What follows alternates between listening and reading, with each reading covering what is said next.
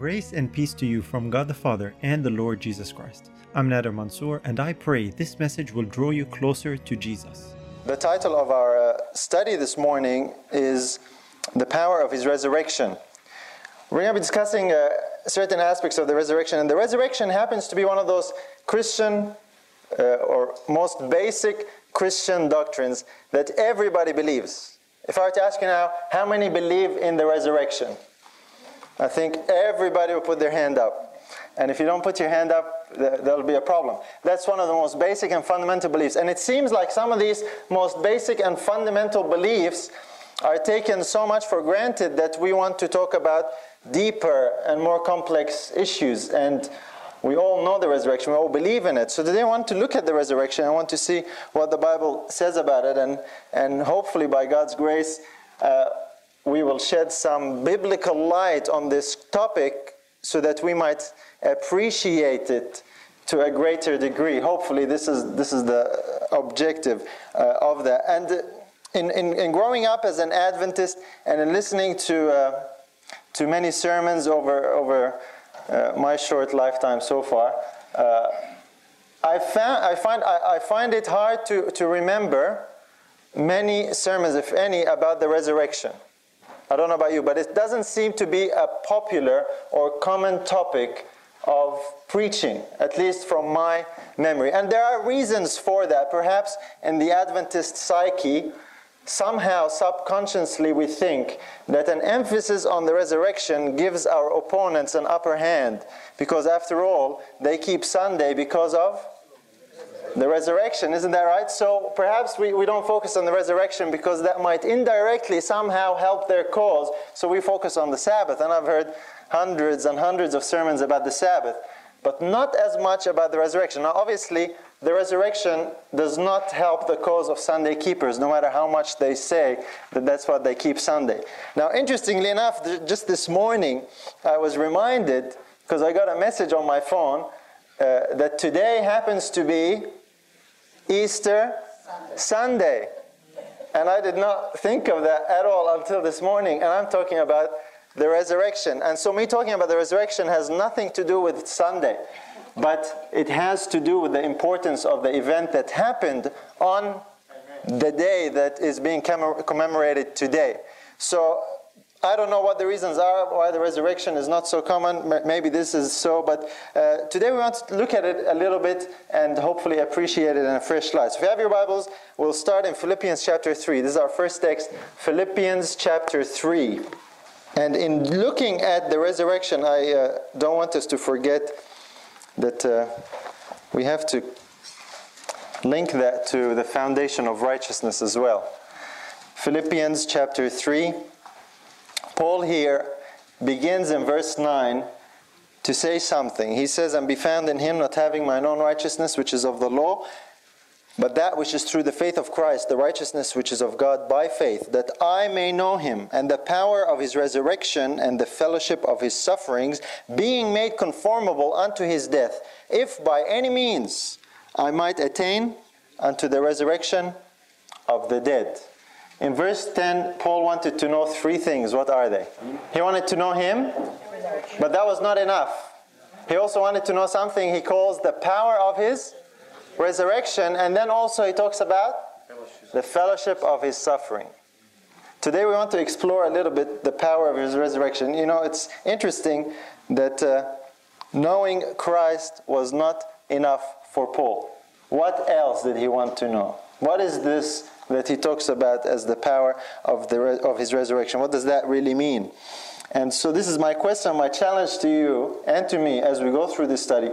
Do we believe in the resurrection? Do we know the power of his resurrection?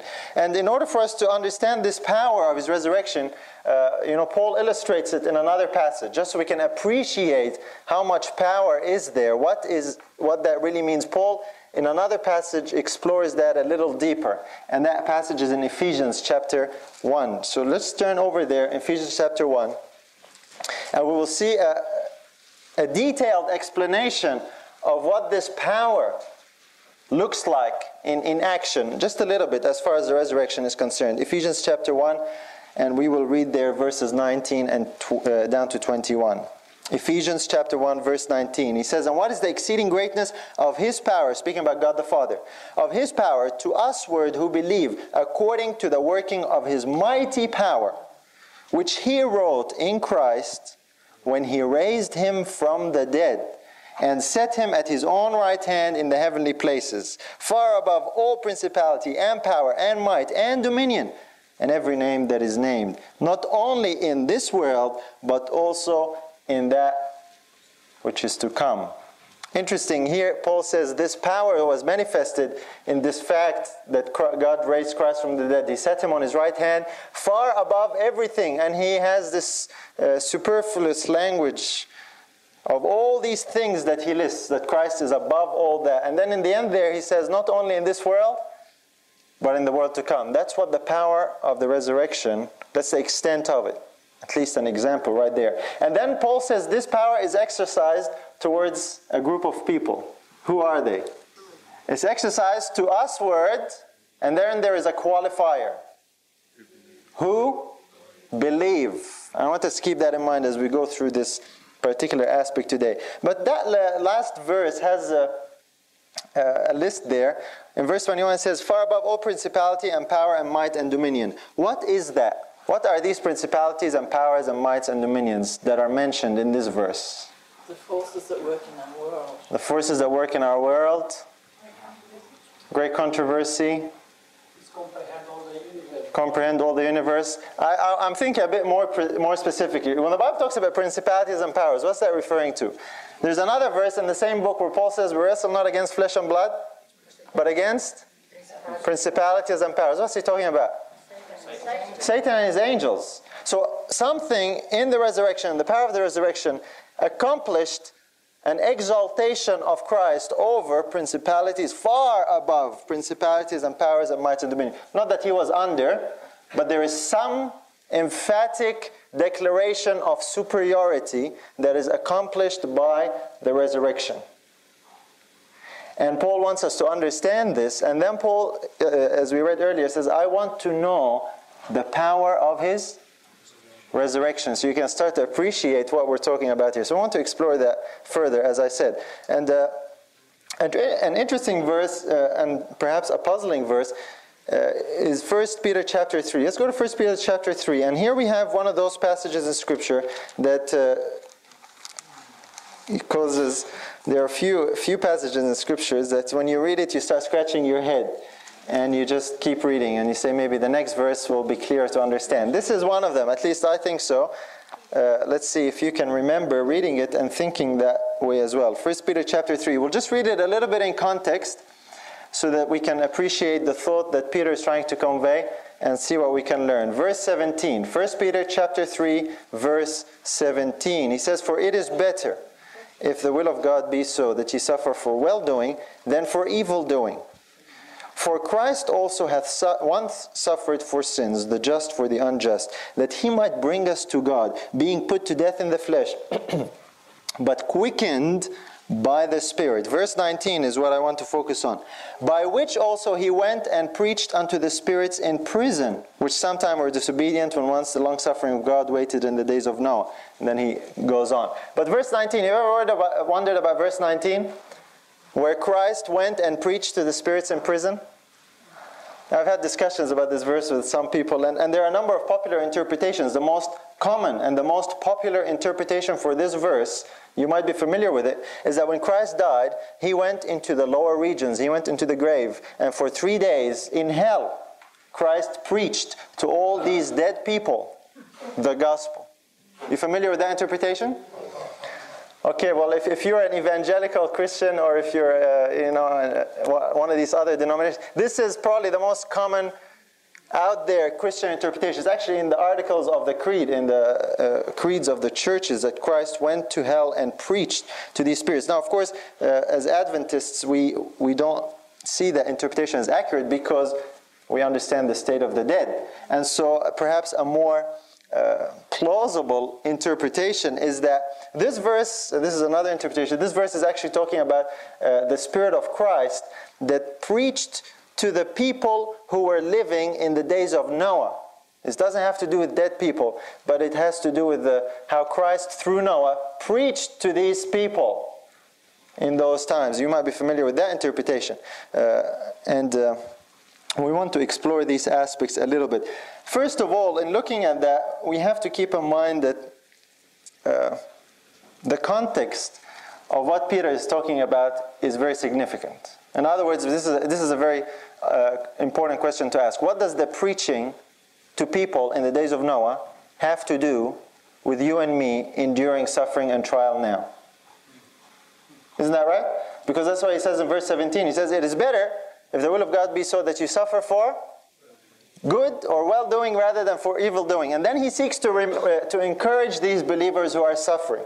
And the thought that he begins to encourage them with is the thought that Christ also suffered, even though he was innocent. He was put to death in the flesh, but he was resurrected or quickened by the Spirit. And then he goes on to say he went and preached to the spirits in prison. So this particular verse has something to do with encouraging people who are going through suffering and trial, in order for it to make sense in the context. We can't just isolate it and say, well, this means this and this means that, and come up with some explanation that theologically fits our framework and say, well, there it is. It has to actually practically encourage believers. This is what we want to explore today. How does that encourage the believers, and how does that encourage us today? Because as others have been talking, persecution is coming. Get ready. And some of us already are experiencing trial and suffering. I was talking to some people at camp who just went through a very severe trauma. And it's a trial. It is suffering. And we do need to remember that there is something to encourage us. This is the whole purpose of Peter's particular passage right here. So we want to explore this verse a little bit. What does it mean that Christ went and preached to the spirits that are in prison? First of all, there are a number of assumptions that are made. And this is usually a problem when interpreting certain passages.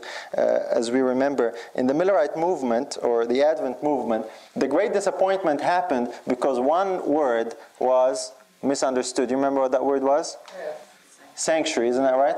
They thought the sanctuary, someone said sanctuary, that's obviously earth, without doing a study on it. And many times when we read certain passages, we just automatically, well, that obviously means this, and we begin to interpret in our mind, perhaps without even thinking about it, because of whatever upbringing, whatever indoctrination, whatever understanding we might have. And this naturally happens with this particular verse as well. So the questions I want to ask here are obvious questions. Who are the spirits? Why are they in prison? What does the preaching really mean? And ultimately, what does that have to do with encouraging us to endure suffering? Okay, so just a few questions I want to explore. First of all, let's look at the word spirit. And the word spirit here is from the Greek word pneuma, which means, we all know, breath, wind, air. That's what spirit is. Interestingly enough, all interpretations, or the most popular interpretations for this verse, apply the word spirit to human beings, whether they be dead people in the grave or people who were alive in the time of Noah. But here's an interesting fact. The New Testament never once refers to human beings as spirits. Not once. So on what basis do we assume that the word there means? Because that's naturally there, and we start to think, well, how can we explain this? How did this happen in preaching? And we're thinking of people.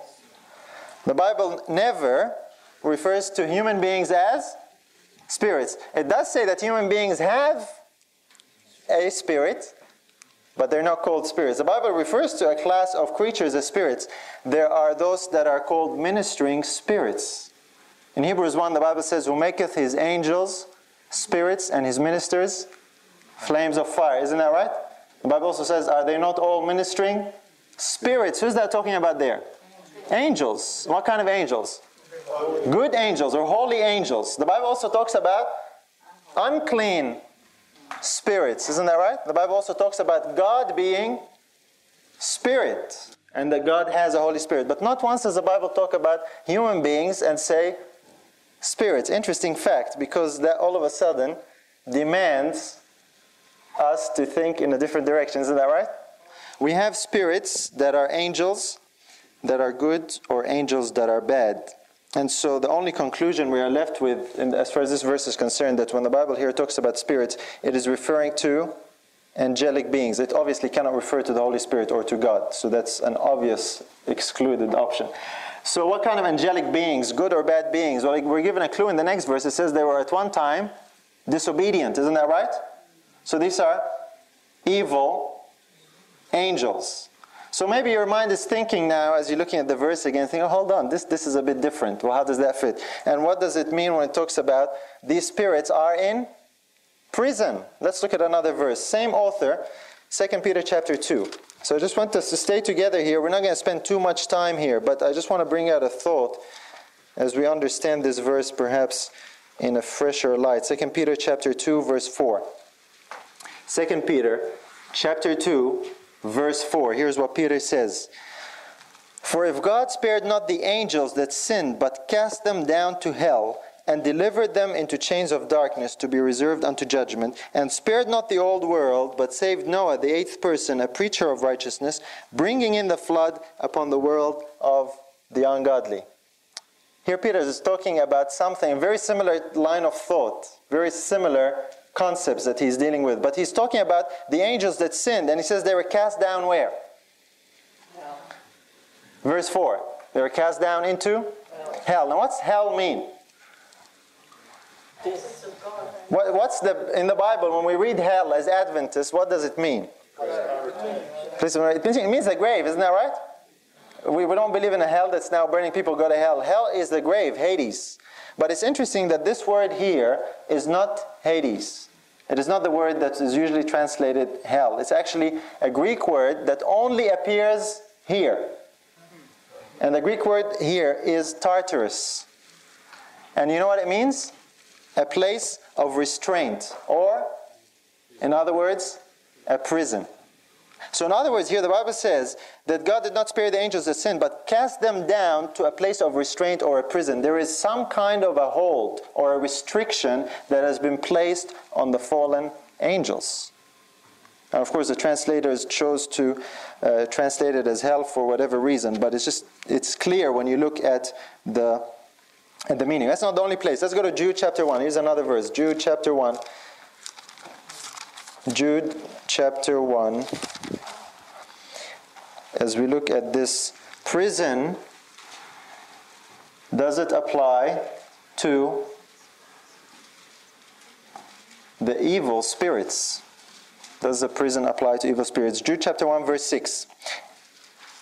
And it says here, and the angels which kept not their first estate, but left their own habitation, he hath reserved in everlasting chains under darkness unto the judgment of the great day. Same thought, isn't that right? The fallen angels are reserved in everlasting chains. What picture does that paint in our mind? Some kind of a prison. Now I want to keep in mind here, these are not literal chains. This is not a real literal prison. This is a situation or a circumstance or a condition. Just like we see in the book of Revelation, in chapter 20, an angel comes down with a great chain and he binds Satan for 1,000 years. Obviously, that's not a literal chain. There are circumstances that bind him. And so this is the representation that is given to us. The fallen angels, these wicked spirits, are imprisoned, or they are bound or reserved in everlasting chains until the judgment. There is some restraint, and this restraint is the one that's referred to as the prison. This denotes the facts that they are kept in check by someone. In other words, the devil and his angels cannot just do anything they wish. Praise God for that. Amen. We have no idea what we are shielded from. And you can see that very clearly in a number of places in the scriptures. In the book of Job, you see that there are certain restraints placed on Satan. And Satan had to get God's permission or God's approval before carrying out certain aspects in the story of Job. So there is this prison that we're talking about here. So we've identified the spirits, we've identified the prison, but there is one other puzzling aspect. Because the Bible says Christ went and preached to the spirits that are in prison. And you might be thinking, as I did, why in the world would Christ preach to evil angels? What is the point? Because when we say the word preach, what's the first thing that comes to your mind? Evangelize, preaching the gospel, or salvation. Once again, this is something that we read into the verse that the verse does not say. Peter does not say what is preached. He doesn't say the gospel was preached. But this is, in all the explanations, this is the assumed meaning. Now, if we look up the word preached and the meanings of it, I don't want to get too technical here. I just want us to see this quickly. The word preach there means to proclaim, or to herald, or to announce, or to publish. It can be used to preach the gospel if the gospel is identified as what is preached. But it is not safe for us to assume that the gospel is what is preached in that particular verse, because Peter doesn't say that. So it's not safe to make that assumption. So something was announced and was proclaimed to the evil angels that are in prison when something took place. Now, the previous verse gives us an insight, and the clue is, if you go back there, if you want to read it, in 1 Peter 3, it says that Christ suffered once, the just for the unjust, being put to death in the flesh, but quickened by the Spirit. What's the word quickened by the Spirit mean? He was made alive. In other words, he's referring here to which event? His resurrection. So here's what Peter is saying. Christ was put to death in the flesh. He was resurrected by the Spirit, by which also he went and made an announcement to all the evil angels in prison. You with me so far? And the announcement that was made is linked to his resurrection. He made a proclamation. In other words, the resurrection of Christ went out as a proclamation, an announcement throughout the ranks of the evil angels. And what do you think that announcement of the resurrection told them? They are defeated. Victory is accomplished. So the preaching is not the preaching of the gospel. The spirits are not people, and the prison is not the grave. Can you see that? Now this is something interesting, because Peter is using this to encourage believers, and hopefully we will see as time progresses how this encourages believers. But the resurrection of Christ made an announcement to all the fallen angels that they were defeated. They were utterly and completely defeated. In other words, the resurrection of Christ proved something.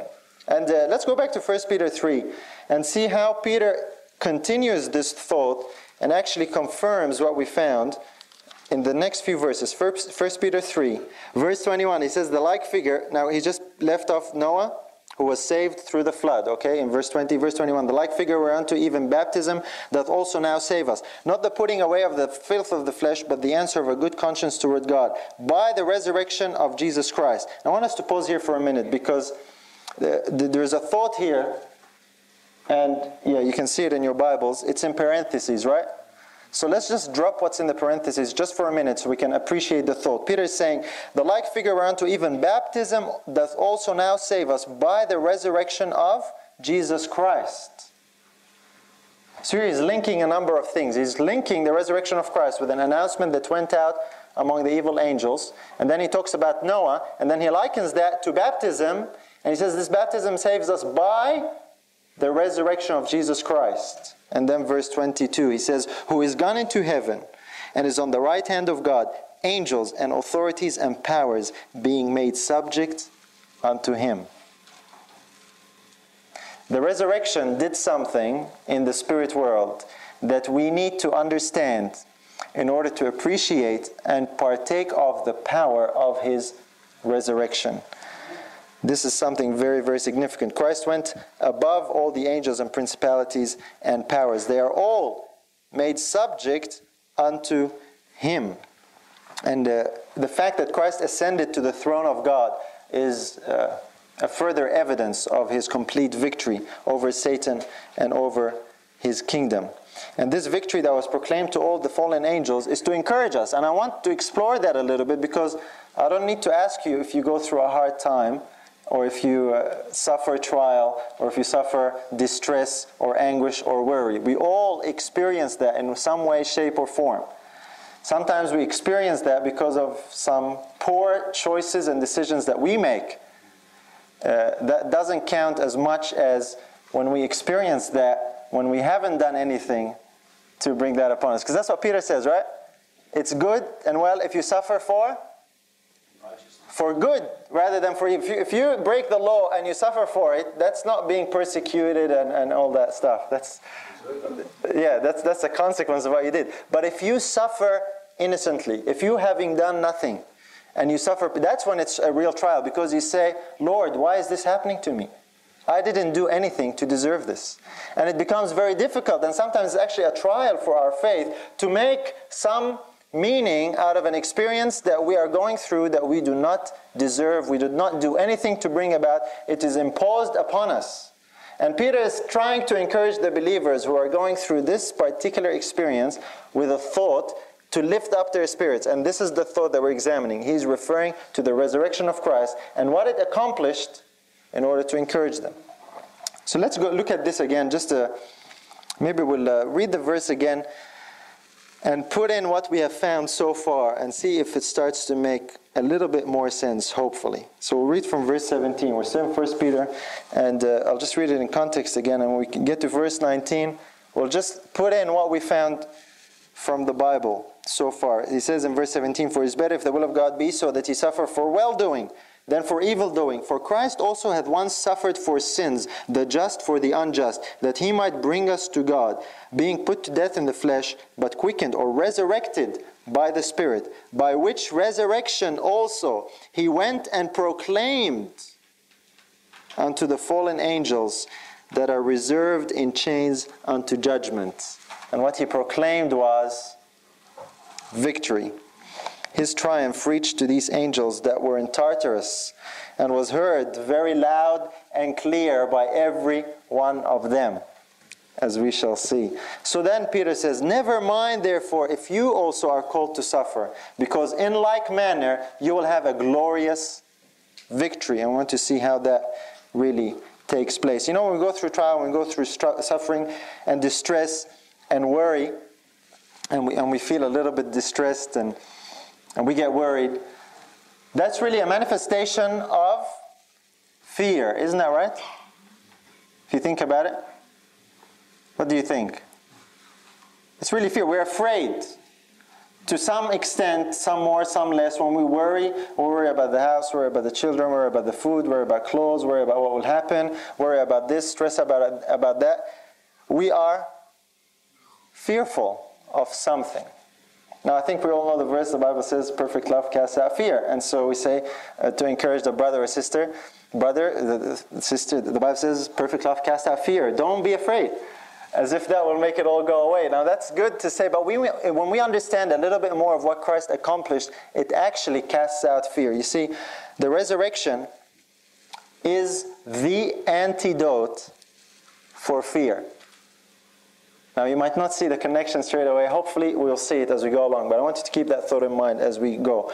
The resurrection of Christ from the dead is the ultimate antidote for fear, as we shall see. Because this is what we are to take heart in. This is what Peter is trying to encourage the believers with, and this is what we are to be encouraged with. You see, the resurrection of Christ sounded the death knell of Satan in the very midst of his kingdom.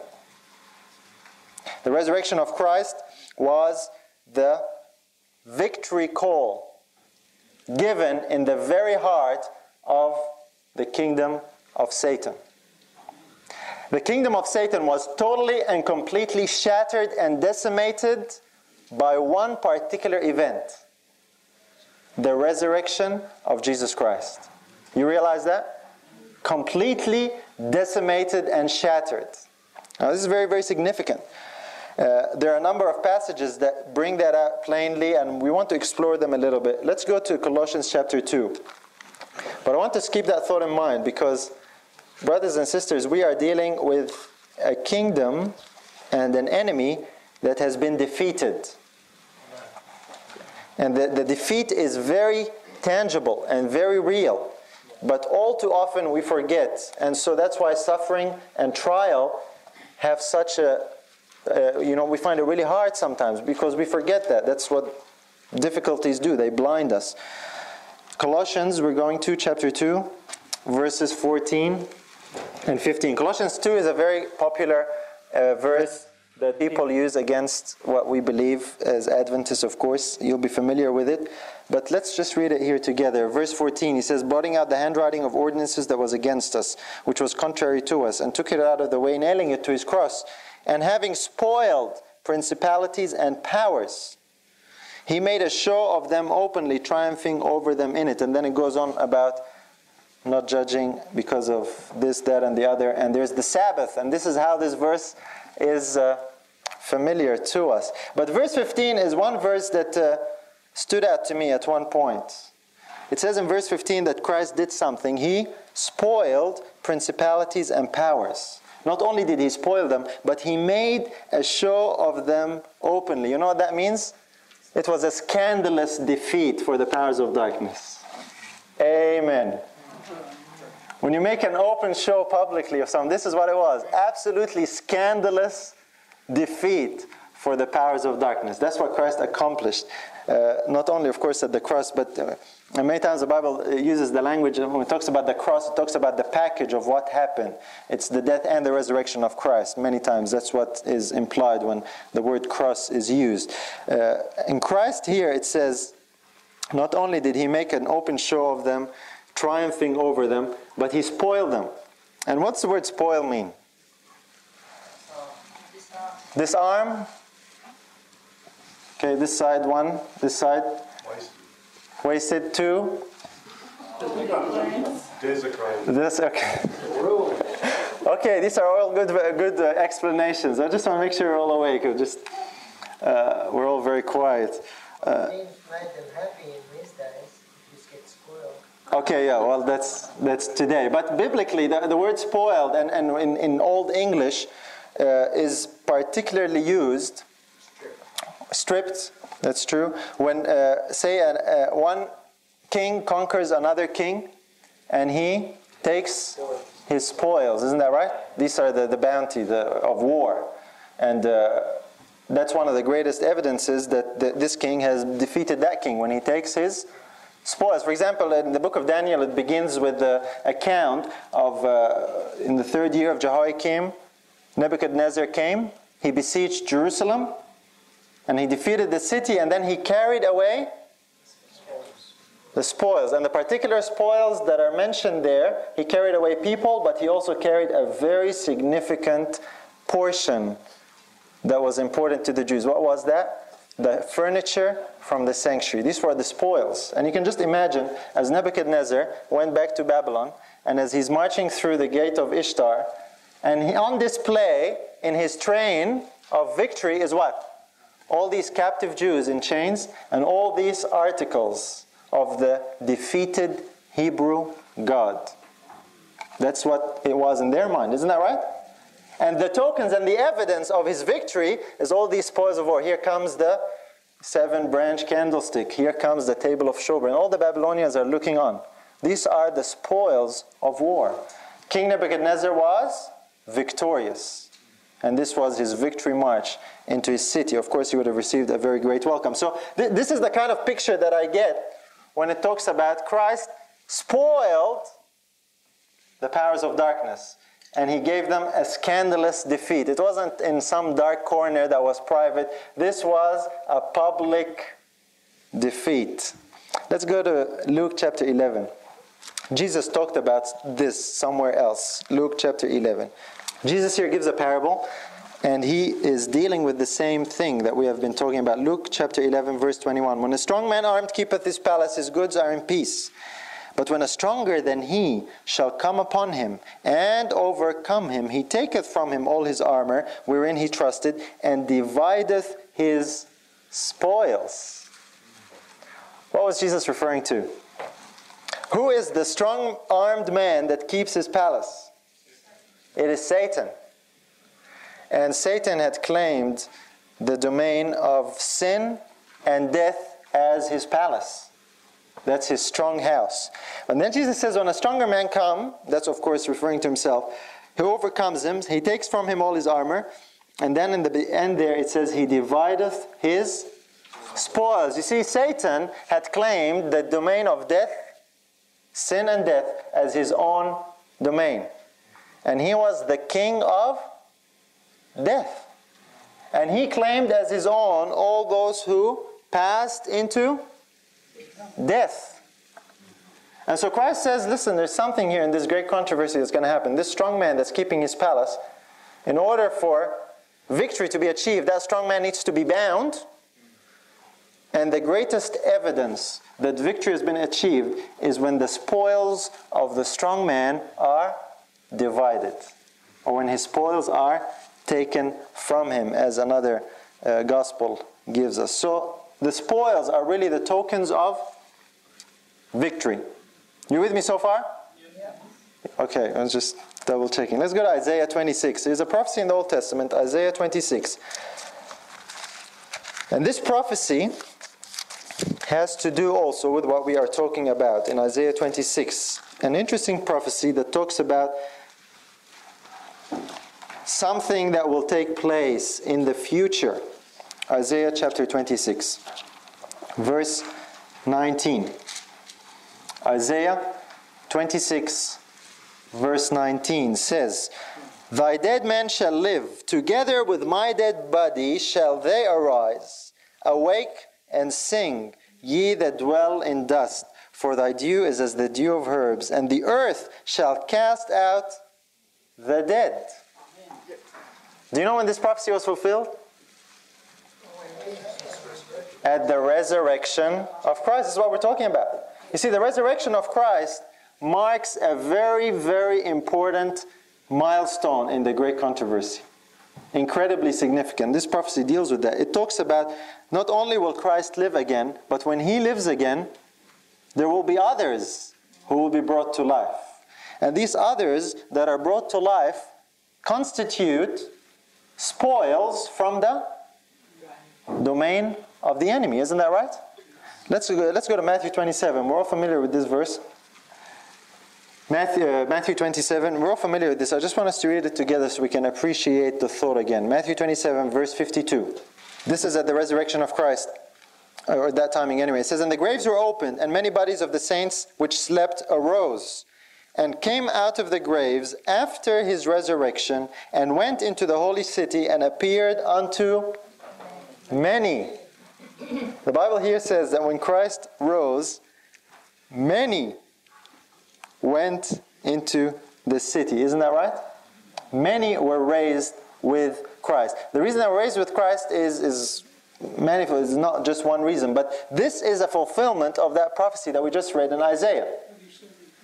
And this is a token and an evidence of the ultimate, irreversible defeat of Satan. Very, very significant to keep that in mind. Because I want you to think about something. When Moses died, you remember Moses died? Old Testament. He wasn't permitted to go into the promised land. He died. And not long after that, the book of Jude records it. Christ comes down with the purpose of resurrecting him. And then what happens? Remember what happens? There is a contention. The Bible says Michael, the archangel, and the devil, they contended over the body of Moses. And Christ told them, "The Lord rebuke thee." What was the contention? What was the basis of the contention? The resurrection of Moses. In other words, what was the basis of what are the reasons that Satan tried to oppose Christ based on? Satan was basically saying, you have no right to invade my kingdom and take away my captive. Moses sinned, and your word says the wages of sin is death. Therefore, you have no right to do this. Now, it's interesting to keep in mind that this was the very first resurrection to ever occur in the entire history of the universe. For the very first time ever, Christ was going to bring someone back from the dead. It was so the devil, up to that point, had understood and thought all those who passed into death had gone into a dead-end street. There is no coming back. So here's Christ coming to bring Moses back, and the devil says, whoa, hold on a minute. You can't do that. He belongs to me. He sinned, he belongs to me. Now Christ rebuked him, and he did raise Moses. And he raised him because the promises that are given and the great controversy that he would ultimately defeat the kingdom of Satan. But that defeat did not take place until Christ himself had defeated death at his resurrection. And that's why at his resurrection, many bodies were raised, and we don't see the devil complaining in that story. We don't see the devil saying, oh, hold on, you have no... He's defeated, completely defeated. So there was no contention. And these people, it says they went into the city and they preached, or they were witnesses unto many. Now, does anyone remember, how long did they stay on earth giving witness and testimony of what Christ had accomplished? 40 days. They stayed for 40 days. So for 40 days, Jerusalem experienced this, had never experienced before. Here are people that have come back from the dead, from the dead. And these people were told they were faithful souls from all ages.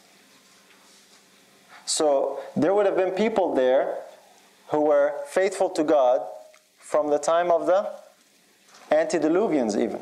Now what kind of people in stature were they there? They were giants.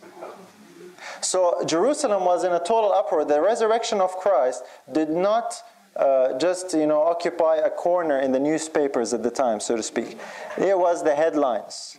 The entire city knew and heard about the resurrection of Christ. If it wasn't from the disciples, it was maybe because some resurrected saint came in person and told them. This was a very, very powerful witness. Why? This was a declaration of victory given to Jerusalem, given to mankind, those there at the time. And it's the same declaration of victory that went out throughout all the ranks of the evil angels. And finally, when the 40 days were finished, now I just want to mention something else here, because many times we wonder, I don't know, we have discussions with people and say, oh, who was raised? Do we know who were raised? And we always ask questions that we don't have all the answers to. But we are given some clues. And the book of Desire of Ages actually tells us that those faithful souls who were raised there were a certain category of saints. It was all those who had sealed their faith with blood. You know what that means? They were martyrs. So those who stayed faithful unto the end, God selected a handful of them, however many, we're not told many, and He raised them, faithful representatives from all ages, and He raised them as witnesses for Him. So, martyrs, just quickly, that means the first martyr and the last martyr up to that point, they both qualify. Who's the first martyr? Abel. He qualifies. I'm not saying Abel was in that group, so don't misquote, but he qualifies. So he could have been in that group. So here's giant Abel going to testify in Jerusalem, for example. And who's the last martyr up to that point? John the Baptist. So John the Baptist qualifies. I'm not saying he was raised, but he qualifies. We are not told the names of these people. So for 40 days this occurred. Just to give us a bit of an idea as to how, this would have been like in Jerusalem. And maybe other faithful people had sealed their faith with blood throughout the history of the world up to that particular point. So 40 days later, what happens to these people? They went with Christ. Okay, let's go to Ephesians chapter 4. And this starts getting a little bit more interesting. Ephesians 4:8. Wherefore he saith, when he ascended up on high, he led captivity captive and gave gifts unto men. When Jesus ascended on the 40th day from the Mount of Olives there where he ascended, at the same time, those resurrected saints, wherever they might have been, all of a sudden they would have started to levitate. Isn't that right? I just have a picture in my mind, because they weren't all in the same place, right? They didn't all go travel in a group witnessing. They went throughout the whole city. That's the whole purpose of raising many. Otherwise, Christ would have just raised one. He raised many so they could go throughout. And so wherever these people might have been scattered, at the appointed hour when Christ was ascending, they also ascended, and they joined together maybe at the meeting point somewhere up in the clouds. And together they went with the train of angels to heaven. Is that right? That's the picture that we are given. Now, interestingly enough, this train is really the triumphant train that Christ had conquered Satan. And when they went up into the city, Psalms records the words, it says, open the gates that the righteous king might come in, the angels say, who is this king? It says, the King of glory, the Lord mighty in battle, and all this. This is the song of triumph, and here is Christ returning from earth after having conquered totally the kingdom of Satan. And as evidence and irrefutable tokens of his victory, he has with him the spoils of the kingdom of Satan, samples of those that were captive. These samples are, he walks into just picture the scene, he walks into the gates of the New Jerusalem, and everybody sees, here are these people that were captives of Satan in the grave, resurrected. First fruits. Yes, first fruits in one sense. Irrefutable evidence that the kingdom of Satan is shattered, totally and completely. And of course, we understand, amen, we understand later that these are very likely the people that John saw as the 24 elders sitting around the throne.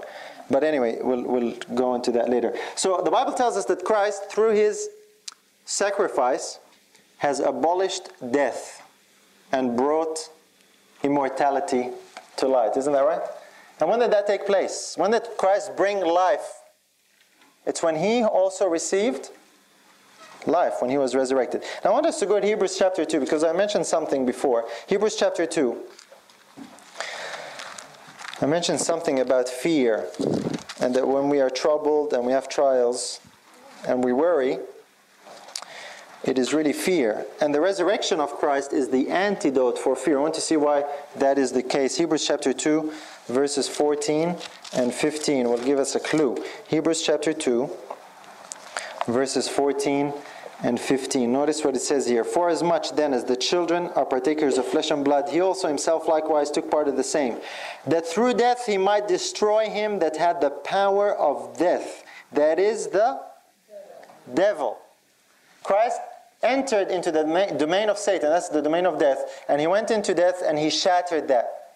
And that's how he destroyed the devil. Verse 15, and delivered them who through fear of death were all their lifetime subject to bondage. I have a question for you. What is the ultimate fear of all fears for humanity?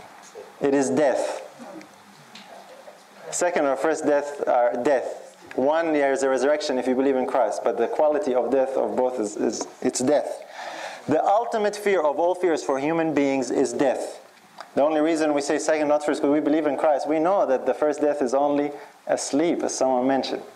But can you think of an unbeliever on their deathbed? Have you ever seen an unbeliever on their deathbed?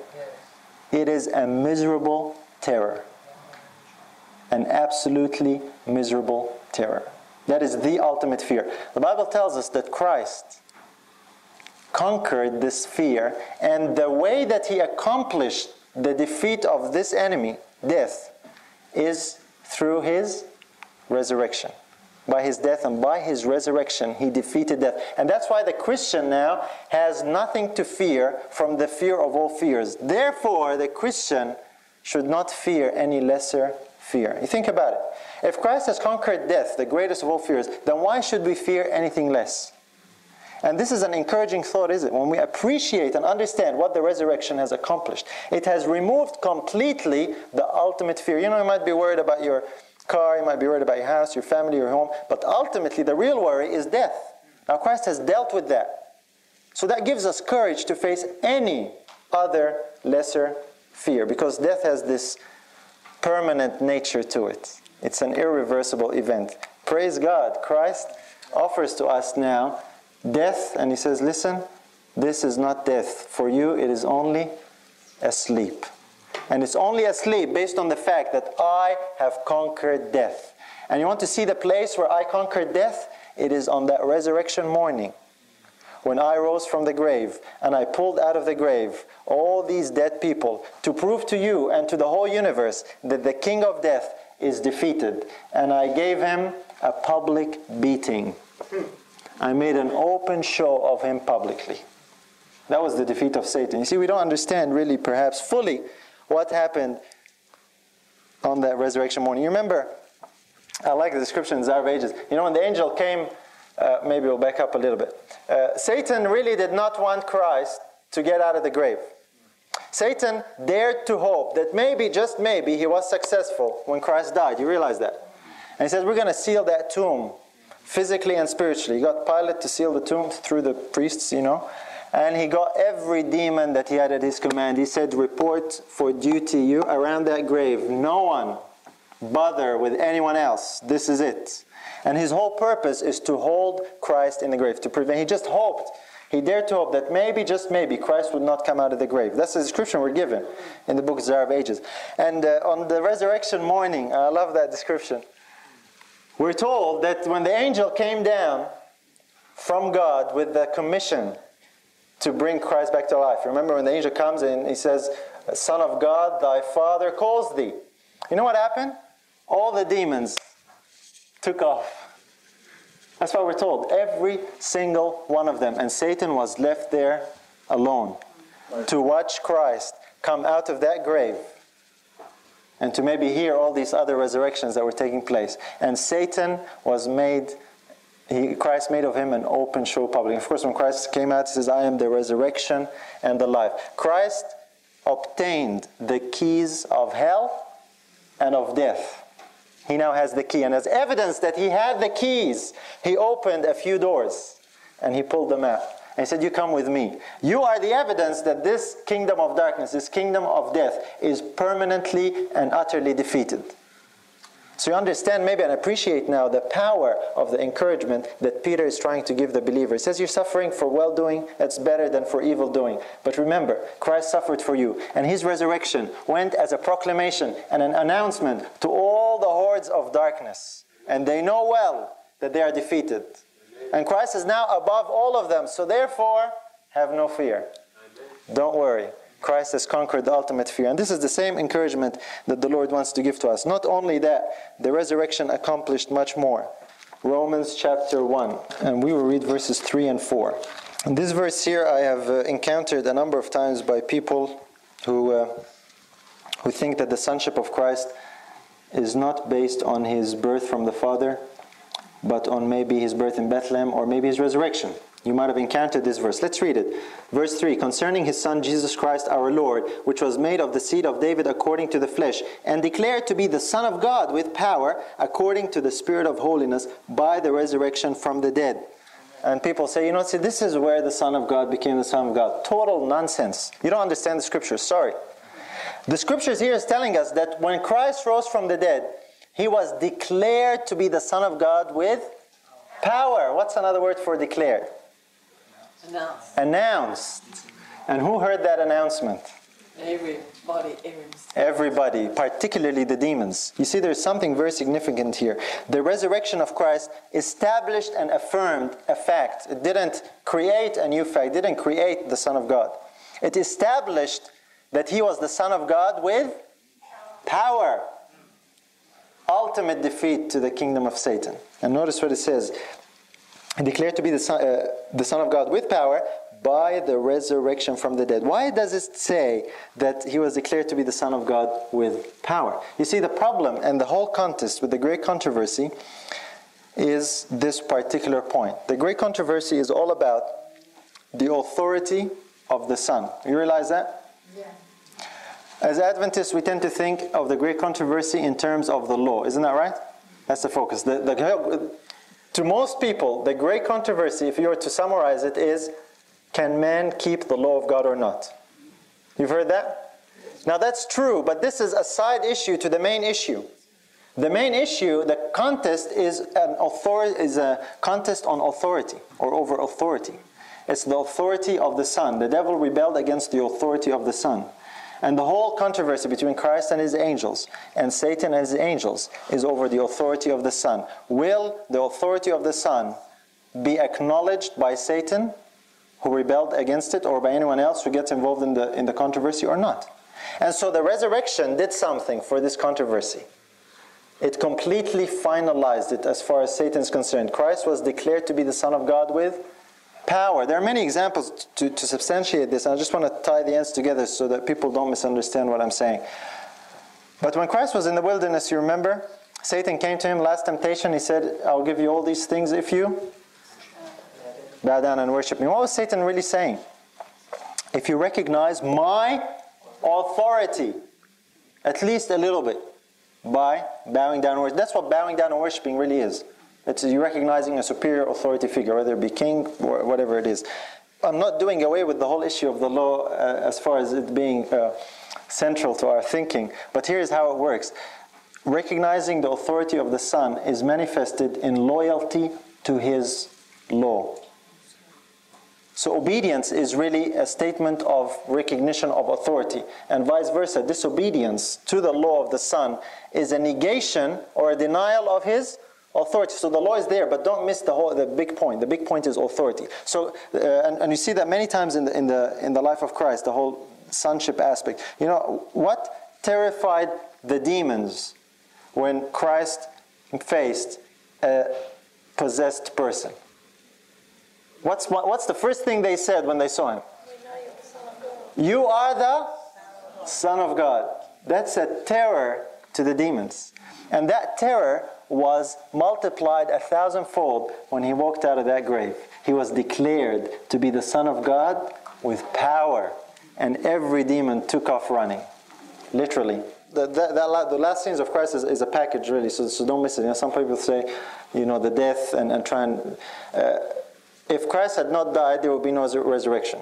If Christ had not resurrected, the death would have not been useful. So it's a package. It's all together. And that's why I'm saying many times when the Bible talks about the cross, it's talking about that particular event. The victory that Christ accomplished by His death and resurrection. The cross symbolizes or signifies that. So, the question to you and me is this. Will you uphold the authority of the Son in your life, which is manifest by obedience, through Him living in us, of course, or will you deny the authority of the Son? This is the How do you stand in this great controversy? This is the challenge for us. So, what about the preaching of resurrection? I want to tie all the ends together, because we said earlier, and we talked about the foundation of righteousness. Isn't that right? What does the resurrection have to do with righteousness? Everything. And hopefully we can see that together.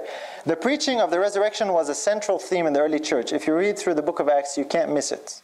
They kept going on and on about this resurrection. And one of the most annoying things for the priests and the Pharisees and the Jews was that the disciples kept preaching the resurrection in the name of Jesus, and that He is living, He is not dead. This was a major problem for them. Why did they focus so much on the resurrection? Because the resurrection was really none other than the victory that Christ obtained over Satan. You see, they understood something that perhaps maybe we have missed. We don't focus on the resurrection so much. We don't talk about the resurrection so much. And the question is, why? Maybe we need to appreciate something about it. Let's go to Romans 4. Just quickly here, the last few minutes that are left to us. Romans chapter 4. The resurrection of Christ. His victory over the kingdom of darkness. What does that have to do with righteousness? Romans 4:25. Who was delivered for our offenses and was raised again for our justification. You ever wondered about this verse? It says He was delivered for our offenses. What's that? Sins, right? He died for our sins. And then He says He was raised for our justification. And justification is when we are justified. And what does that mean? Just as if we'd never sinned. Made right. Or made righteous. Isn't that right? So we are made righteous by the resurrection of Christ. Well, what's the link? You might think, what's the link? That sounds really deep and profound. But what's the link? Sometimes I come across verses and I think, wow, that's interesting. But what is the link? You see, the death of Christ was not enough to accomplish our salvation. The death of Christ dealt with our sins. See, there were two problems, at least, among the many other things that the whole plan of salvation accomplishes. But I just want to focus on two things. Here, Christ had to save a race of sinners, right? And this race of sinners had committed sin. And He had to deal with our sin. And His death on the cross deals with our sins, but He still has the problem. Because as children of Adam, we receive from Adam a dying life. You realize that? So even though you deal with the sins, that's all balanced, but really, even though that's done, balance is zero, you're still going to die. So not only did Christ have to deal with our sins, He also had to give life. And the way that He gives life is, according to this verse, through the resurrection. Why? Because that's when He received life again. And in Him receiving life as the second Adam, He imparts life to all the children of the second Adam. And the way this life is imparted is by faith. Right? Righteousness by faith. Isn't that right? This great power which is exercised to us word who believe. That's what the resurrection accomplished. See, the resurrection showed that death could not hold Christ, that He now had the right to receive life again, but not just to Himself. To receive life for all those who believe. That's why Jesus told His disciples before He died, because I live, ye shall live also. And so that's why He was raised for our justification. That's what makes us right. It's not God simply forgiving us. That's not what makes us righteous. It's when God gives to us and imparts to us and puts in us the very life of His Son. The righteous life of His Son is what makes us righteous. And the righteous life of His Son is available because He was raised. The resurrection. Let's look at another verse, Romans 10. We're just finishing off here just because our time is unforgiving. Romans 10. See the importance of this. Just how important is this resurrection. Romans 10:9. Romans 10:9. That if thou shalt confess with thy mouth the Lord Jesus, and shalt believe in thine heart that God hath raised Him from the dead, thou shalt be saved. Amen. Salvational doctrine, eh? Now, doesn't salvation seem really easy all of a sudden, reading this verse? You know, I wonder about this verse sometimes. What does believing the resurrection, what does that have to do with being saved, in that everybody believes in the resurrection? Isn't that right? If you ask any Christian, well, almost every Christian nowadays, they believe in the resurrection. But this is not the biblical belief in the resurrection. Because not everybody is going to be saved who believes. You see, there is a difference between a mental assent to a fact and a believing with all the heart that is manifest. You see, this is why Paul says he wanted to know the power of his resurrection, to experience the power of his resurrection. See, brothers and sisters, the power of his resurrection is really the life of Christ in the believer. This is what believing in the resurrection biblically means. Not one person who believes with all their heart in the resurrection, and what that means and what that implies, that we have the life of Christ, not one person believing that will be lost. That's a foundation for righteousness. That's a foundation for salvation. The resurrection of Christ. Let's look at the next verse. For with the heart man believeth unto what? Righteousness. There it is. And the previous verse just told us that if you believe with all your heart that God raised Him from the dead, you'll be saved. And with the heart you believe unto righteousness. So once again, linking. The resurrection is linked with righteousness. Why? Because through the resurrection we receive the righteous life of Christ. And if you have that, you cannot be lost. And if you don't have that, it doesn't matter how much Bible doctrine you know. It doesn't matter how many Sabbaths you kept, how many vegetarian dishes you consumed, how many long skirts you put on. If you do not have the resurrection, you cannot be saved. You understand what I mean? Brothers and sisters, this is not some doctrine that all Christians believe that is basic and we go on. This is the foundation of our faith. Doesn't the Bible say, if Christ is not raised, then your faith is what? Vain. In other words, our faith is based on the resurrection. Why? That is the crowning achievement of how Christ conquered completely the kingdom of Satan. And believing in the resurrection, and I don't want us to leave from here, I want us to think differently about the resurrection, means that you experience the power of the defeated kingdom of darkness in your life. Otherwise, I have news for you. you don't believe in the resurrection, biblically. You might assent to it as a fact of history because the evidence is so compelling, but you don't know the resurrection, except if you have the life of Christ in you. That's why Jesus said, I am the resurrection and the life. Amen. And he that hath the Son hath life. And when you have that, you cannot be lost. This is my appeal to you.